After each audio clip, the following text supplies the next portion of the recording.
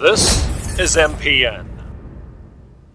Welcome to MPN. It's Avengers Week, and to celebrate the momentous occasion and the release of Avengers Infinity War, we've got some hot superhero content coming at you, starting here with Build-A-Film Superhero Movie. So my co-host for this episode is someone with extensive comic book expertise and someone who loves superhero movies. Please welcome Dan Mason. Dan, how are you? Ryan, it's good to be here. Long-time listener, first-time guest. Yeah, you really are. That's exactly what we can describe you as, to a T.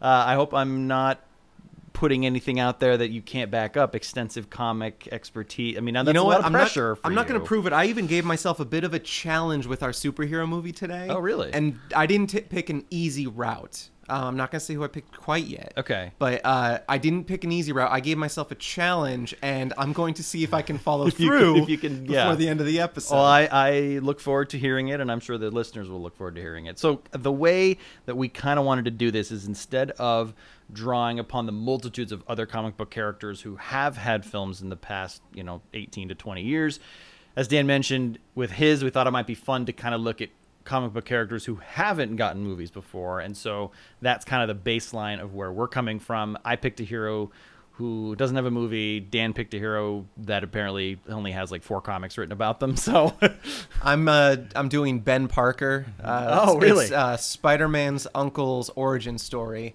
and he's just a mild-mannered guy. Where did he grow up? Where?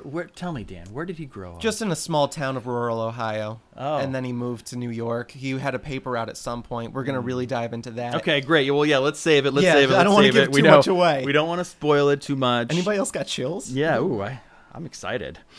So basically, the way this is going to work, the same way that it's been working the past few episodes, we're gonna give we're gonna give a director or writer. This time we want to do along with a plot. We also threw in what every single comic book movie, superhero movie has, which is a post-credit sequence to sort of tease you for something that's going to be coming down the line. So we both have something like that as well. I also have music. Did you do music, by the way? Yeah. Cool. Awesome. Then, yeah, we'll do music as well. So, I think anything else to add to the intro before we get into the topic of the podcast? No, I'm so excited to be here. Yeah, I'm excited to have you in person is just you can't describe. Oh, that's the nicest thing any guest has ever said. Hearing your voice is one thing, but my God. Seeing it in person is totally different.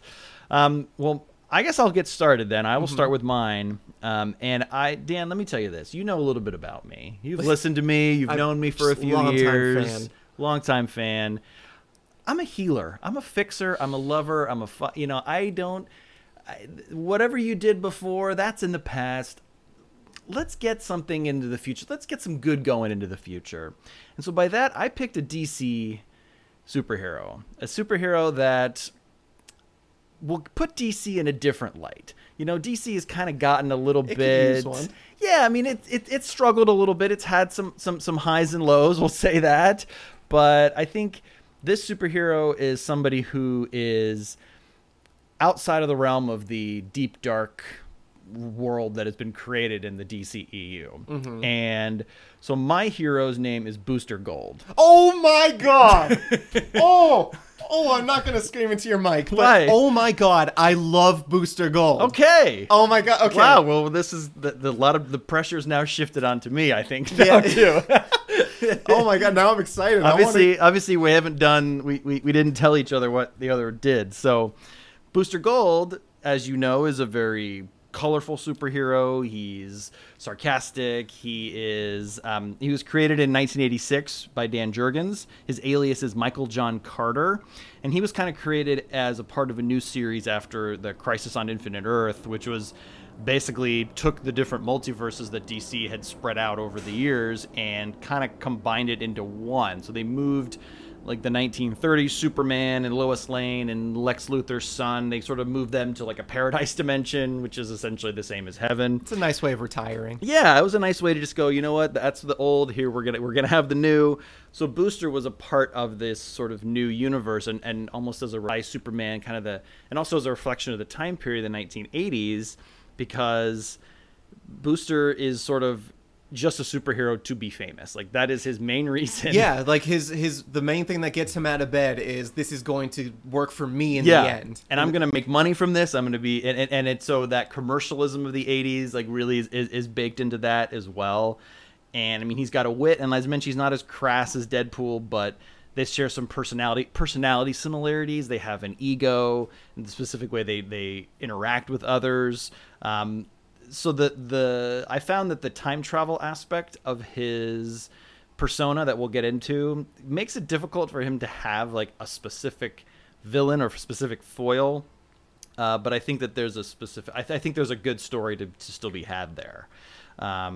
So yeah, who did you do? And then we'll move on to the meat of it. Well, I'm glad you said you're going the DC route, because I'm going to go the Marvel route. Now, I'm going to go with Spider-Man. Now, wait, no, you already had Ben Parker on the hook. You can't. Okay, so I'm going to do a Ben Parker origin story because there hasn't been anything about him lately. Nothing. I'm going to do Moon Knight. See, now I will say, I'm not as big of a fan of comics as you and other people that we know, so I'm gonna have to just fake the oh my god! I'm not gonna scream into my mic, but Moon Knight, I can't believe it. He is Marvel's Bruce Wayne, basically. He's sort of like the Dark Knight of Marvel. Mm-hmm. He was originally created in the 80s as a villain to like the Werewolf or something, the Wolfman, and then like they sort of shifted his character to a hero because he was super popular at the time. And they here's the thing, we're going to go into this in a second, but he had 500 origin stories. They revamped his issues because they got canceled all the time because like they would do things and shift like his schedule of when they would be sold in stores, and they would get canceled. They would reinvent the character. It would fall on his face again. They would reinvent the character. So every time I started going down a path of what I wanted to do with him here, I was like, well, no, that's not going to work because he obviously doesn't have the blah, blah, blah. And then, like, I found, like, 40 different things. I think we found something we're going to stick with. All right. I like it. But Moon Knight is... he, on his deathbed, which I'll explain in my story a bit, but on his deathbed, he was reached by Khonshu, the Egyptian god, that said, basically, you can be an avatar for me and I will grant you life again. But you basically have to be the his bidding. Yeah, you have to do my bidding. Yeah. Okay. And then with that, he had some series he had a sort of heightened power. Other series he was just a normal dude, like Batman, and had gadgets and helicopters and stuff. But I think we're gonna come up with something pretty good for him today. All right, awesome. Who is going to be directing your Moon Knight film? Here's the thing. With the path I ended up going with, I'm seeing a Charlie Kaufman. He's going to direct it? So Charlie Kaufman. Okay. Well, because he. Yeah. He is a director. I know he's mainly a writer, but yeah, he has directed. Because originally I was thinking about him writing, but with the story I'm going with, I liked his visuals, I guess, more. So I love it. I love Charlie Kaufman. He did Eternal Sunshine, right? He didn't direct it. He wrote it. He wrote Eternal Sunshine. He directed Synecdoche, New York. I think that's his only...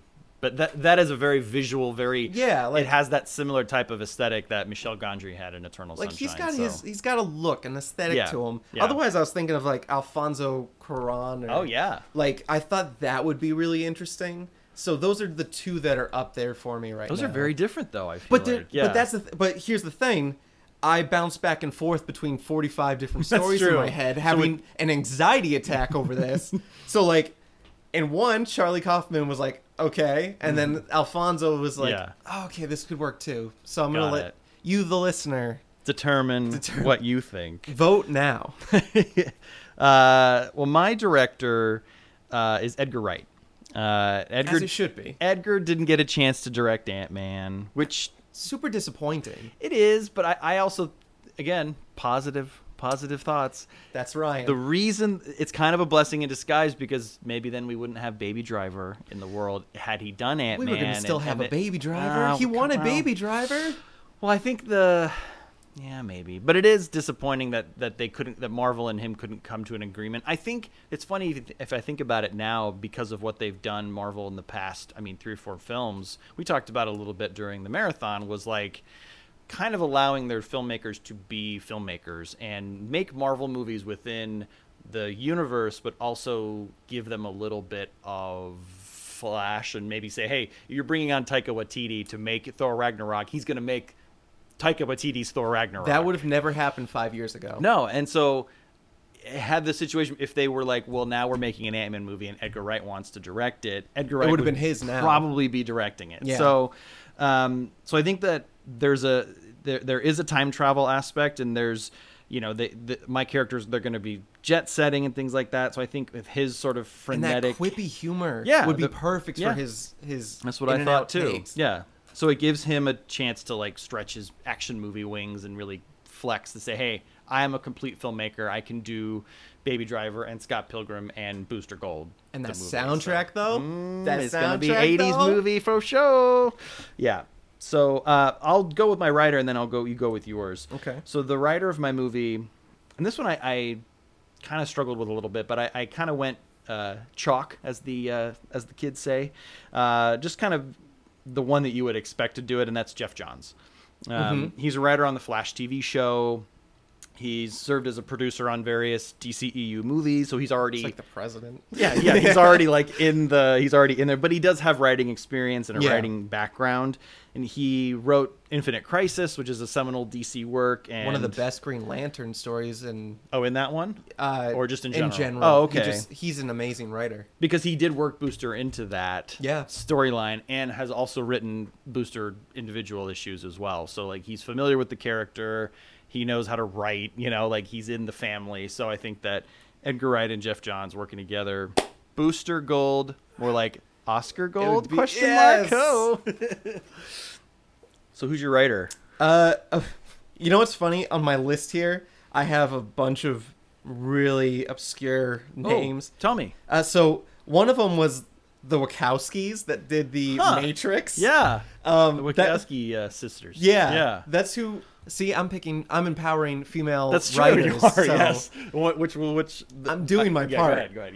Yeah. And then another one that came down my list at one of these drafts was Hayao Miyazaki from the one that did Totoro Howl's and like Moving Howl's Castle, Moving Castle. and Mononoke. Yeah, That's okay. when I was like on a fever pitch of like Ryan's gonna kill me because I can't come up with anything. Wow. And then I settled on same way as you did. I did a comic book writer named Jeff Lemire, Oh, who okay. does one of my favorite reiterations of Moon Knight, and what he does is what I'm gonna base a good chunk of my story on, or at least as far as the mythos goes. Okay.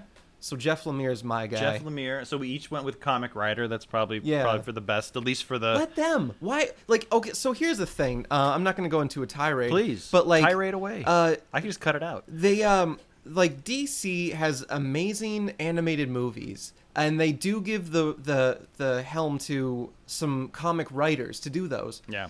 And then it doesn't translate well in the live action. And I always thought, like, why don't comic book writers take to film more? Yeah.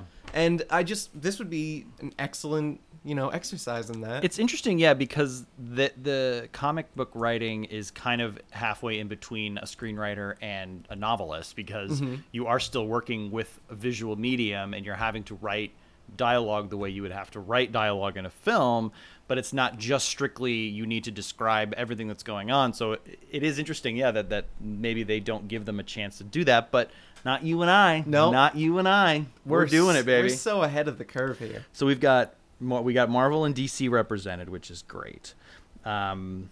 So I think I'll go into my plot and sort of work my characters and my actors and everything into my Okay. booster plot. Yeah. So it starts off with the story, basically the I'm origin. actually excited. So Yeah, I'm yeah. sitting back. I'm ready. So it's the origin of Booster Gold. We have to get the origin, which is essentially it occurs in the future. So it's the 25th century. We're going to open on a young football player, Michael John Carter.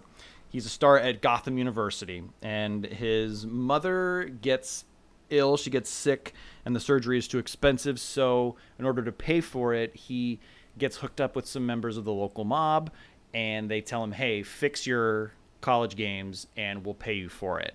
So originally he was only on the hook for 2, but they said, well, we're going to go to the cops if you don't do more. So he fixed more and more games because he was a star athlete and everything. So eventually he saves up enough money. She's able to get the surgery, but he's arrested because he was found out.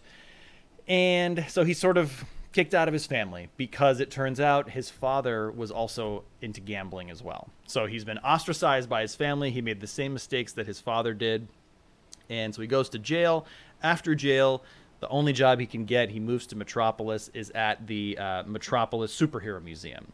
So while he's there, he's surrounded by these murals and just all these giant things of these superheroes from the 20th century. So Batman, Superman, Spider-Man, like they're all very well represented. Spider-Man's probably not there. There is in one of the Oh, images really? you can't see much, but in one of the first issues you can actually see like a leg. I'll show it to you, and it looks kind of like a webbed leg. There's like a it's statue just a of leg. Ben Parker. Yeah, everyone's For having favorite. the most movies made about him. Yeah, it's true. It is the 25th century, so 400 years to make the Ben Parker He has Chronicles. the Dan Mason movie Yeah. written about him Yeah. at this point. So, because of that, basically, he just kind of decides he's got nothing to lose. Like he got a taste of this fame, being this college football player, and essentially, now the Metropolis Superhero Museum. Not only does it have just models of different superheroes from the past, they're apparently working models because his whole shtick is he steals a suit from one hero. He steals a ring that allows him to fly from another hero. He steals a belt that gives him protection from one other hero. Yeah. And steals a security robot named Skeets. Skeets is going to be voiced by Peter Dinklage. As he should be. Yes. And so, but like not British Peter, not like Game of Thrones Peter Dinklage, like regular Peter Dinklage. So I forgot to mention, of course, because I always do, that the main character, Booster Gold, is played by Armie Hammer. So Armie Hammer has a kind of That's perfect. blonde hair, boyish charm, great smile, just that kind of look about him. And so he can pass for a football player, for sure. He can pull off the superhero look when he's in the outfit. You know, he'll have the bulky body. It's about time we gave him like an IP, you know? Yes, he needs to be in more stuff. I talked about it in the Oscar bait movie. He was in Casey's Oscar bait movie, and we're like, he needs to be in more stuff. Well, He's they so tried good. with the Lone Ranger, but This could be a good bounce back for him because that movie was garbage. But yeah, so Booster is played by Armie Hammer. He steals the security robot, and then the big part of it is he's able to hijack a time machine, which again, completely working at the superhero museum. Why not, right? It's a pay for admission type place. Yeah. So he's able to take that back. So basically, his knowledge of the future, this is sort of his like aha moment as he goes, I can go back. He's going to biff it. Yeah, he's literally going to biff it. But this mean in a good way. And Yeah.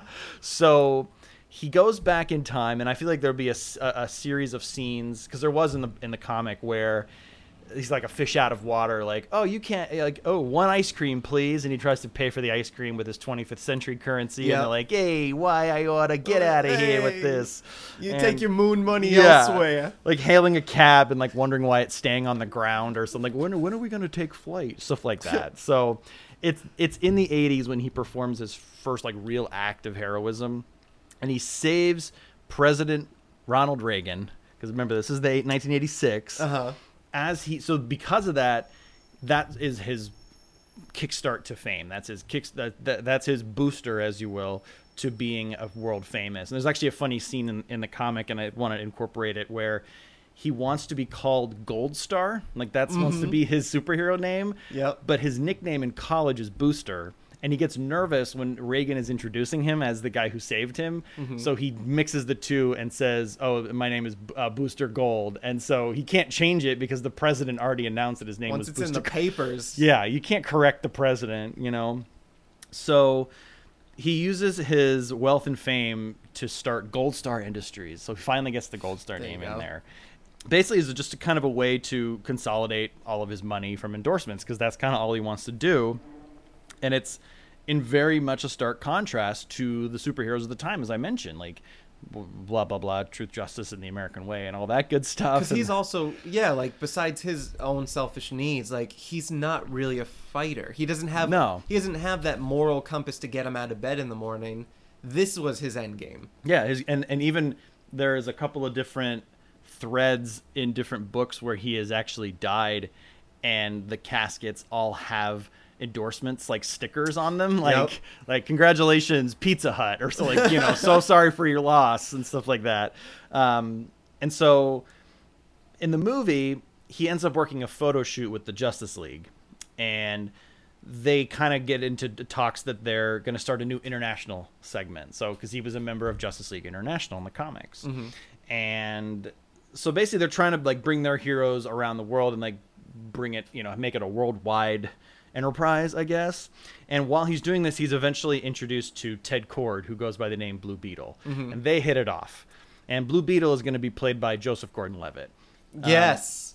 So again, like it's kind of tough to get the visual of it from the comics, but he's a youngish kind of guy. Again, he seems good looking. They both really get along, and I think they both have a great presence, because a lot of it in the books is that they are great friends, and there's even like a little aside that some people think that they're gay because they're so incredibly yeah, exactly. They got that bromance there.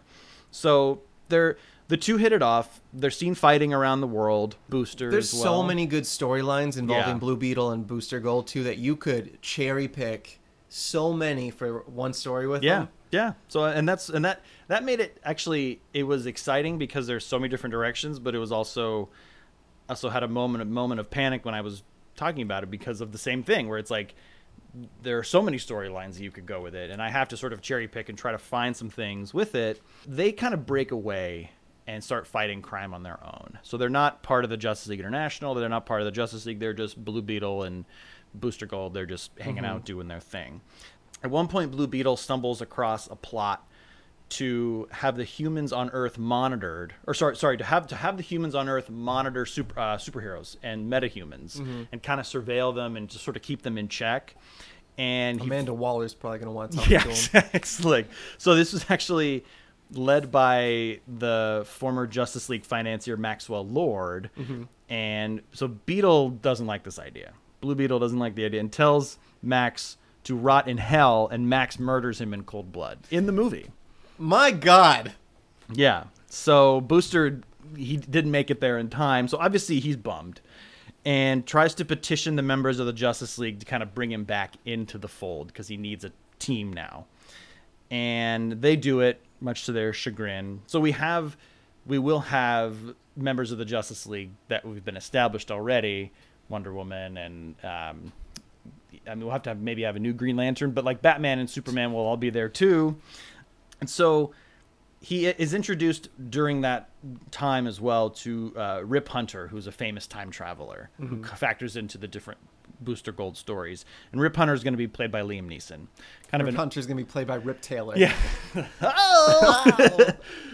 So he's an older sage advice, smooth talking kind of guy, and so he's going to kind of take Booster Gold under his wing in the movie.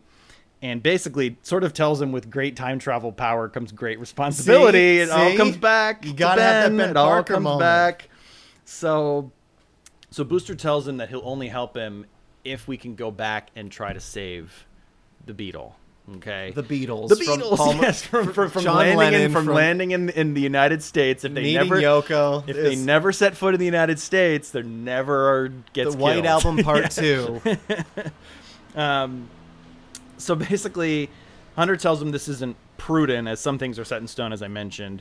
But Booster goes and does it on his own. So he doesn't... Which is very Booster Gold. He doesn't do it. Yeah, he goes and pulls him out.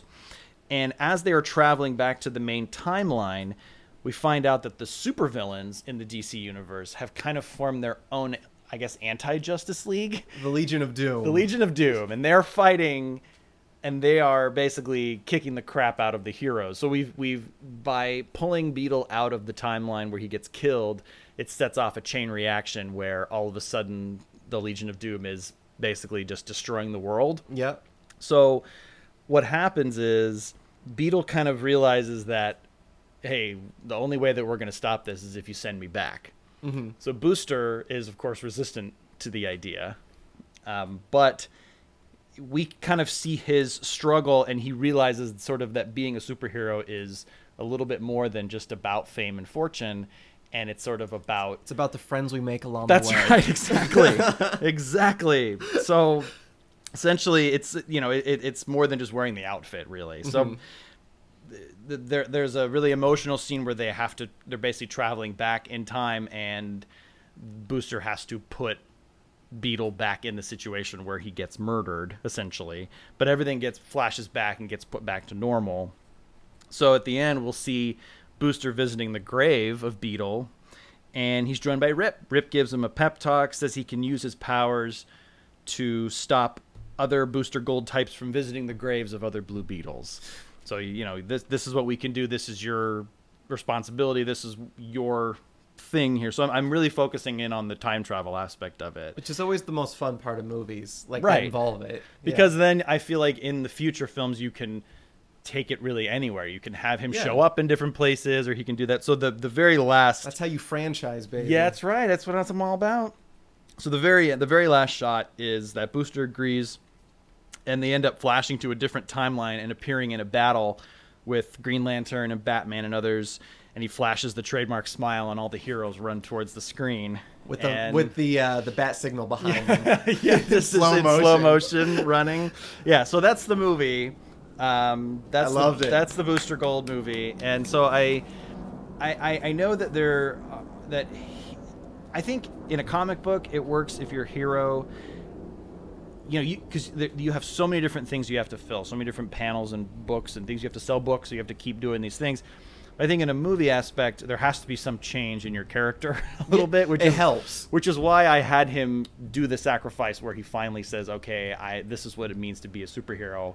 It's, you know, the needs of the many outweigh the needs of the few," sort of thing. Especially, which is a giant arc for a character like Booster Gold. Yeah, because which will not come to that conclusion easily on his own. Yeah, so he needs the death of his friend to kind of realize that this is something that it is more than just being a person in a suit and making a bunch of money. So there were different, again, I had different stops and starts and things like that, because like there was like there's a part where Booster at one point visits himself. Future self comes back and says, "Oh, by the way, don't make Superman. Make sure Superman and Wonder Woman don't fall in love, because then we'll cease to exist." Never explained. Not explained why that's the reason. But then the last panels are him looking at this giant screen and seeing Wonder Woman and Superman kiss, and then he just kind of fades into oblivion, and you go, "Whoa, it's a Back to the Future moment." Why? Yeah, so we never explained. So that's my Booster Gold movie. Did you have an after credits sequence? I do. I thought we'd do those at the... Okay, that's fine. You know what? No, let's do it now, because now we're in the story. So my post-credit sequence is we open on a funeral for Blue Beetle, and Booster walks up and leaves an artifact that they'd found in their many travels and, you know, from different places when they were fighting crime on their own. Beetle kind of liked the look of this artifact, and so he felt like it was important for him to be laid to rest with it. So the artifact is a Black Power ring, and the sequence ends with... Excuse me, what was that? A Black Power ring. We woke something up. We woke. And the sequence ends with Beetle waking up to reveal that he's the Black Lantern, which is another Booster Gold story later on where they actually fight. So that could be a setup for another one where we can have Joseph Gordon-Levitt come back. We sign him to a 3-picture deal. He's got to be in these movies no matter what. And so that's the post-credit sequence, is like the eyes opening. And but you the see media already knows he signed on for 3 movies, so they know he's not really dead. But then we can change it. Maybe he's going to be in a flashback. I don't know. Yeah, but he's dead. But in this way, we can bring him back and have him be a totally different character, and then make him a foil for Booster Gold. So now here's my after credit sequence for your movie. Okay, please. We cut back to the funeral, and then we do that little rewind thing, and it's back to when Blue Beetle's about to be killed, and he pulls off, and he actually had a bulletproof vest underwards, like Back to the Future. Dang. And he pulls out the note and says, "I couldn't resist." And then My favorite part, on a side from Back to the Future, that's so funny because there's the part with the letter, right, where he rips up the letter. Yep. And throughout the whole time, Doc Brown is like this very scientific person. He doesn't really act on emotion. He's just emotionally just stunted, basically. Mm-hmm. And then he rips up the letter in the past, and then Marty comes back, and he turns out he does have the bulletproof vest, and he pulls out the letter. It's taped up, and it's like, and Marty goes, "Hey, you remember that thing that you said about like the future and like stuff colliding and the world explaining?" And all Doc goes is, "But then I figured, what the hell?" Yeah. Like, what? That doesn't make any sense. When it's you, it's fine. Yeah, it betrays his character, though, because he just is like, and I figured, what the hell? Like, But what? it was a funny joke, Yeah, it was and a everyone funny had joke. a good time. It's like they almost got to the end of it, and they're like, how are we going to... He ripped up the letter. What are we ripped going up to the do? letter. What do we do? Anyway, this isn't Back to the Future. Make Back to the Future better, because you can't. You can't. So my movie is Back to the Future, and 4. Starring And Ben it's going to Parker. retcon the entire series, and it's going to be a space opera. So, as we were saying, I chose Moon Knight, and the rabbit hole I went down was that I personally know different iterations of Moon Knight through years of just being a fan of his. The main thing comes down to, whether they're played up a lot or a little, is he has mental disorders where he's schizophrenic. That's either on the back burner or it's in the forefront of, like, he's got these multiple personalities. He even in early iterations of the character, he would be Mark Spector, which is his real name, and then he would take on the persona of Jack Lockley or something, which was a taxi driver, so he could be on the street and hear, like, mums the word about all these, like, crimes and things going on. So he had, like, multiple multiple personality, like the United States of Terra, but the comic book version. Okay. And, yeah. like, so, like, he had these things, and he didn't know when he was slipping into them. It wasn't like Batman being the Bruce Wayne Batman personas. Like, he didn't know when he was going into them. And I thought that was the most interesting thing. Because, like, when you're dealing with a superhero story, you're going to want to deal with origin story. The thing that makes it fascinating is their superpowers, their allies, their nemesis, and their weakness. And his weakness also plays as his strength in a way. If you talk about a character who speaks to the Egyptian gods and gains power from this, and how does that fit in the Marvel world? Like, That's pretty crazy. Yeah. It doesn't tie in, but think of the visuals. Like, there's nothing quite like ancient Egyptian pharaohs Aesthetic, and tombs. yeah, The aesthetic yeah. of it, and that feel, and the music that comes associated with it, and a sort of like Doctor Strange-esque color sequence of, like, these Aurora Borealis type things mixed with like a Chicago backdrop. Those two worlds combining was like a beautiful visual for me. What I did was, we're gonna open with this sort of archaeological mercenary sort of opening where Mark Spector is with this other mercenary named Bushman, and they're going to this excavation sort of mission where they have to retrieve this artifact. And along the way, we see other people that are in past comic books, like a guy named Frenchie, who was his pilot, and there's a woman named Gina who owns a diner where the taxi cab persona would get his info from. Like, you check in. I'm going to take these characters from other stories and put them in this action sequence. Like, this is going to be the first 10 minutes, pure action of just, like, these two mercs going down. The helicopter brings them in. Frenchie takes them in on the helicopter. They drop down. Gina's their assailant. They give the two the info. They go running into the thing. It's very Indiana Jones, action-packed. And then all of a sudden, Bushman turns on Mark Spector, grabs the artifact, and leaves him for dead like Indiana Jones. Except Mark's in the middle of nowhere now and left for dead by Bushman. Now, he is wandering through the deserts, and on his, like, last leg, he collapses. but he's stumbled upon by Egyptian civilians, and they drag him to the statue of Khonshu. Now, Khonshu, like right on in the twilight of his life, he hears this talking, and it's Khonshu. Now, what I'm visualizing for Khonshu and any other entities that I'm going to talk about in this are going to be. Do you know Julie Taymor puppets? Like she did like a Lion King. Yeah. And, yeah, with when they have the little handles and stuff like that, and the people and the puppets are kind of are melded together, kind of as one. She show, has like she has films where you don't see the people at all, but insanely elaborate, detailed, visually stunning puppetry. And I thought that was haunting and fascinating. So I was thinking of like a Julie Taymor type puppet thing for all the entities. But he's greeted by Khonshu, and Khonshu basically says, "You can work for me as my avatar and do my bidding, and I'll grant you life again." So Mark Spector takes the deal, and all of a sudden he wakes up, and he's in an all-white room. He's in a mental institution. So what I want to play with here is, are his adventures from being a mercenary real, or are they all in his head?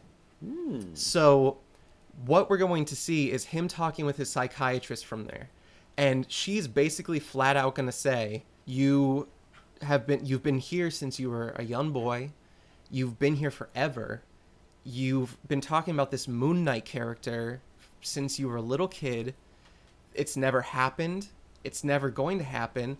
And then we see like the orderlies being like Frenchie and Gina, like they're orderlies. Oh, okay. And then Bushman is his psychiatrist. And do you have characters for these people? I only picked people. So from Mark Spector, I picked John Krasinski. And here's the thing: I just saw A Quiet Place last night. It was probably at the forefront of my mind, but before that, John Krasinski, I've always wanted to be in a superhero since he was up for the role of Star-Lord at one point. Yeah, or Captain America or something. Him and Emily Blunt were both up for different roles in the MCU. Yeah. Didn't get them. And when I heard that, I was like, John Krasinski would be great. Yeah. I could really see that. And then when I saw like some of his more serious work, like when he's Soldier and when in A Quiet Place, or that sort of intensity, I was like, oh, that solidified it for me. We start going through this day-to-day with him, and now we're seeing like the people that we met in this opening action sequence are like these people he's meeting on his day in and day out.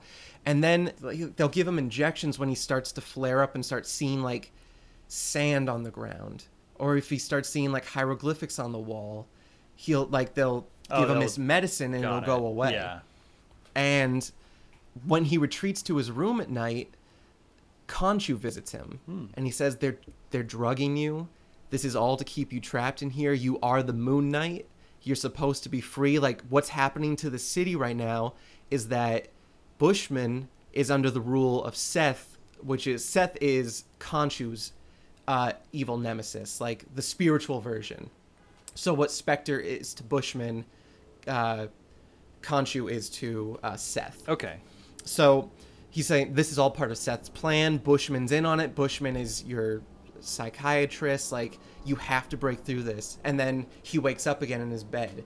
And the whole time, like, we're going to get, like, bits and pieces of, like, this dude's crazy. He's been here forever. And how come every time he takes his medicine, he's starting to get things back to normal?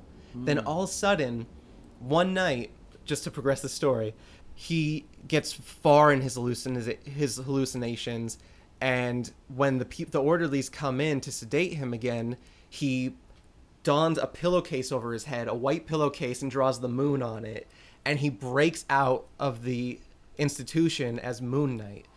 And he tries to escape, like, but he thinks he has to take the orderlies with him because, like, they're his friends, like, they're trapped too. Khonshu said those people, they were in it with him and all that. Like, they're all stuck in the hallucination. So he's taking them, and they're like, guys, like, what are you doing? Like, we can't go with you. And they get to the roof of the insane asylum, and they see that Chicago is covered in sand dunes, and there's pyramids behind the buildings, and like these two visual images are mixing with each other now. And like Khonshu shows up and says, "This is all real. This is happening." And then he gets injected in the neck and he wakes up in his bed again. So now the orderlies saw this. The orderlies saw that it was real, and they saw the sand in the pyramids. So now you're trying to think, like, are they part of his hallucination? The reason we have that flashback in the beginning is we're going to weave some of his past adventures from other stories into his narrative. I really want to walk the line of, like, what's real, and yeah, because if the audience, if he's not sure and the audience isn't sure, then it's like a cool sort of like it's are Shutter in his Island. headspace. Yeah. It's very Shutter Island of, like, we don't know what's supposed to be going on with him. So at the end, it comes down to he escapes for real. He escapes with the orderlies and his friends, and he basically exits the actual doors of the mental institution. And he is greeted at a temple. He's greeted by Moon Knight, the superhero Moon Knight, which they said when he talks to a psychiatrist, he says, Moon Knight is a superhero, but you're not him. So like when he sees Moon Knight, he's like, oh, like he's real. Moon Knight is a real thing. Yeah. But they get into a fight, and he's wearing his like makeshift Moon Knight mask. Yeah, so we have two Moon Knights fighting one another. Moon Knights fighting, which I think is really cool, because like neat. one's like the pre-Spider-Man before he gets his Tony Stark suit sort of get up. Okay. And like it's just he's a madman. Like this is a man escaping, but like he's still hallucinating, and the Moon Knight character says like you're sick, we're going to take care of you. But in the scuffle, we find out Mark Spector gets the upper hand on the other Moon Knight. And he says, I know this is Seth's work. I know what you've been doing. And he pulls off the mask in like a Scooby-Doo moment. And everything sort of goes white. And we realize it's actually Khonshu. So Khonshu was the one giving him these hallucinations and blaming Seth because he needed an avatar to fully take over Mark's body. And if Mark succumbs to Khonshu, Khonshu will live again through Mark Spector, and Mark will cease to be, and Khonshu will be the Moon Knight. Got it. So at this point, because I'm looking at a cover art for Moon Knight Volume 3, Number 1, and it does have that looming sarcophagus sort of look of that, and then Moon Knight in the front, sort of in front of him, but the picture of the Egyptian is very imposing behind him. So so that's sort of how it wraps up. Mark Spector either negates himself from the help of Khonshu and just becomes his own like sort of vigilante, or if he succumbs to it and they become one thing or make a sort of thing. I didn't get that far. I think it'd be cool if they were one, because then you could have this you could almost have like internal conflict of that sort of, you can't exist without me and vice versa. Yeah, like they need each other because of this crazy pact that they entered into, sort of. So I kind of like that, because then you don't have as many characters to deal with either. Right. you know, like, okay, this guy, we know that he's doing the bidding of Khonshu and stuff like that. I mean, I think it's a really, really interesting thought, because Marvel hasn't really delved into that. Everything they kind of do, I hesitate to use on the level, but like they haven't really gotten into the whole, I don't know, supernatural with like they don't like dab Egyptian with religion. Yeah, that thank you. Even That's like what even the Odin and Thor are technically like aliens of a sort. Yeah, they're from a different planet, and but they're not like god. They're not thought of as like gods and stuff like that. They're very not in the way. Yeah, agnostic. They're very agnostic comics, but this would definitely take it in another a different, completely different direction that they've been in, which is great. I love that, because I think sometimes they could sort of fall into this very much, okay, we need to build this story and then this, and they all have to kind of look pretty similar and have a similar feel. But I think that, especially with your directors, actually, it was funny, you were telling me about it, and I think you can actually have both of them direct, because when you were telling me about the opening sequence, the fight and the action sequence, the Indiana Jones type of thing, that seems like a Cuarón. And then the scenes inside the asylum are like, that's very much Charlie Kaufman. Yeah. It's so interesting that, to have Well, that's that. what you saw. I was bouncing. Yeah, I can see that. And then I was thinking as an after credits teaser, like we hear like some doors and stuff closing and shutting, and then all of a sudden his eyes open up in the white room again, but this time he's the millionaire Stephen blah blah blah, and he like gets up and he's sort of like looking around. He sees that like Chicago's back to normal, and then he turns around and it's padded walls, and then so like you don't know, like it's almost like his personas have now gone crazy. His Almost personas are now like so, in the institution now. So, and also another thing I wanted to deal with the climax was, because I wanted to play through, because it did in the comic books. These are all him. He is Khonshu. He is Jack Lockley. Whomever, he yeah. is Stephen. Jake Lockley, Stephen Grant. Yes. He Okay. is all of these people, and they will all play roles in Moon Knight going forward. But like, I want that sort of probably a way better way to do it than that. But like that after credits moment of like seeing all white and be like, is he in the mental asylum again? Oh no, he's just in a lavish, rich place. Because you'll see Wait, that he's the playboy. did he just turn around like and see blah blah blah? Yeah. And then maybe like you see like he's got a taxi cab hat or coat or something on the rack or something. Yeah. Like you don't know, but like there's You're something kind of like, unsure. but Yeah. we should get the impression he doesn't know either by the end of the movie. Because I think you're putting a lot of acting on John Krasinski. I think he can handle it. I think he can do it. I think he can handle it. He is talented. But because you're having him play such specific. It's not just like, oh, he's now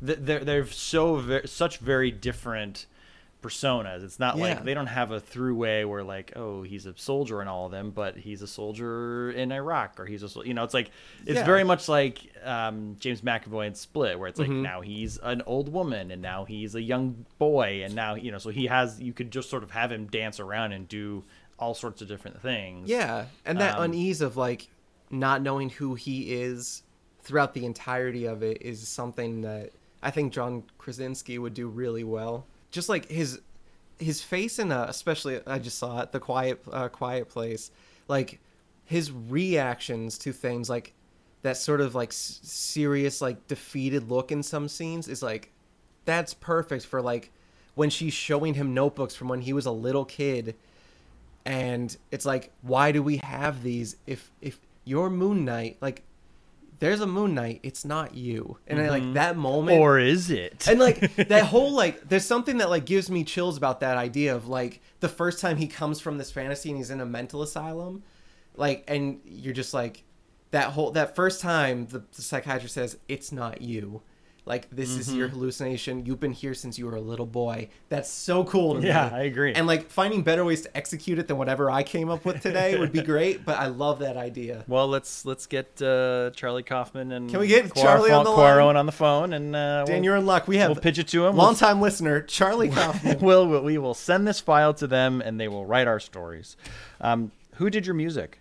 The funny enough, I was thinking Jerry Goldsmith. Okay, because of his work with like The Mummy, but classic. Yeah. He also did like famous ones. He has the tension of Alien, like he did Alien, which like has a lot of like that sort of auroral sense to it, I guess. Yeah, I can see, because it is a very it builds the tension, but it's also in a very enclosed space. Like the whole movie is just there is a sense of uncomfortableness and a sense of claustrophobia, and I think the music does a lot to like creep into you a little bit and make it and give you those feelings as well. And I want it to feel suffocating until the world, like those shots where he's on the roof and he sees a pyramid behind the Empire State Building. Yeah, you know? no, that's really cool. Yeah, that's a really cool visual. Like, and too, then having it feel like a breath, like you could breathe for the first time in this thing.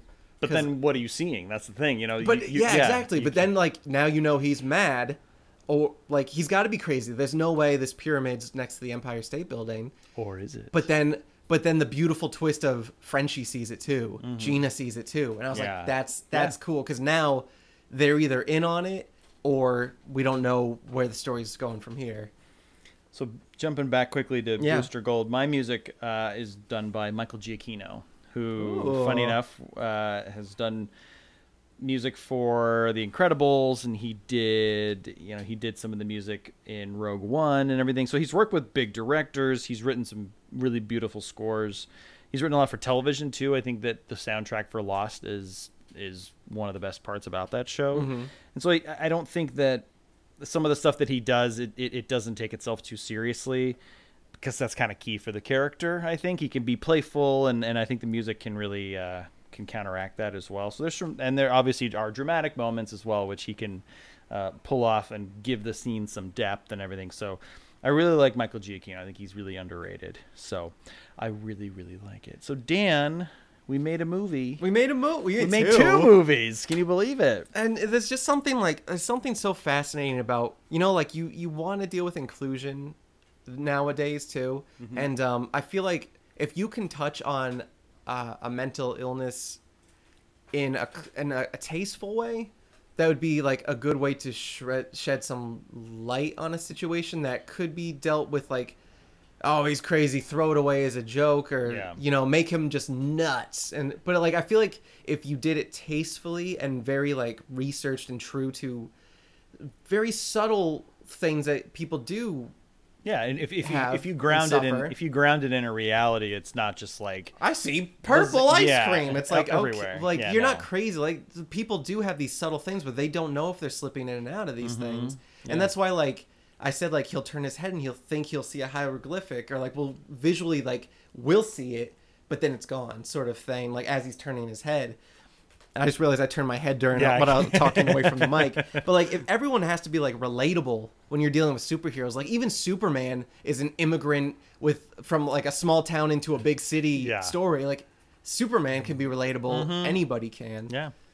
So Dan, you're on the internet, right? I've heard of it. Yeah. Where can people find you on the internet? Aren't you like on Instagram? Can people check out your Instagram? You can follow me on It's Morphin Time 17. Yep. I almost forgot forgot for a second. Spell it out, baby. I can't spell out the whole thing. ITSMORPHINTIME 17. It's Morphin Time 17. It's Morphin Time. We'll have to bring you on when we build a Mighty Morphin Power Rangers movie. Oh, I'd be so good at that. You would be honored to be on that show. I already know you would be. I would be.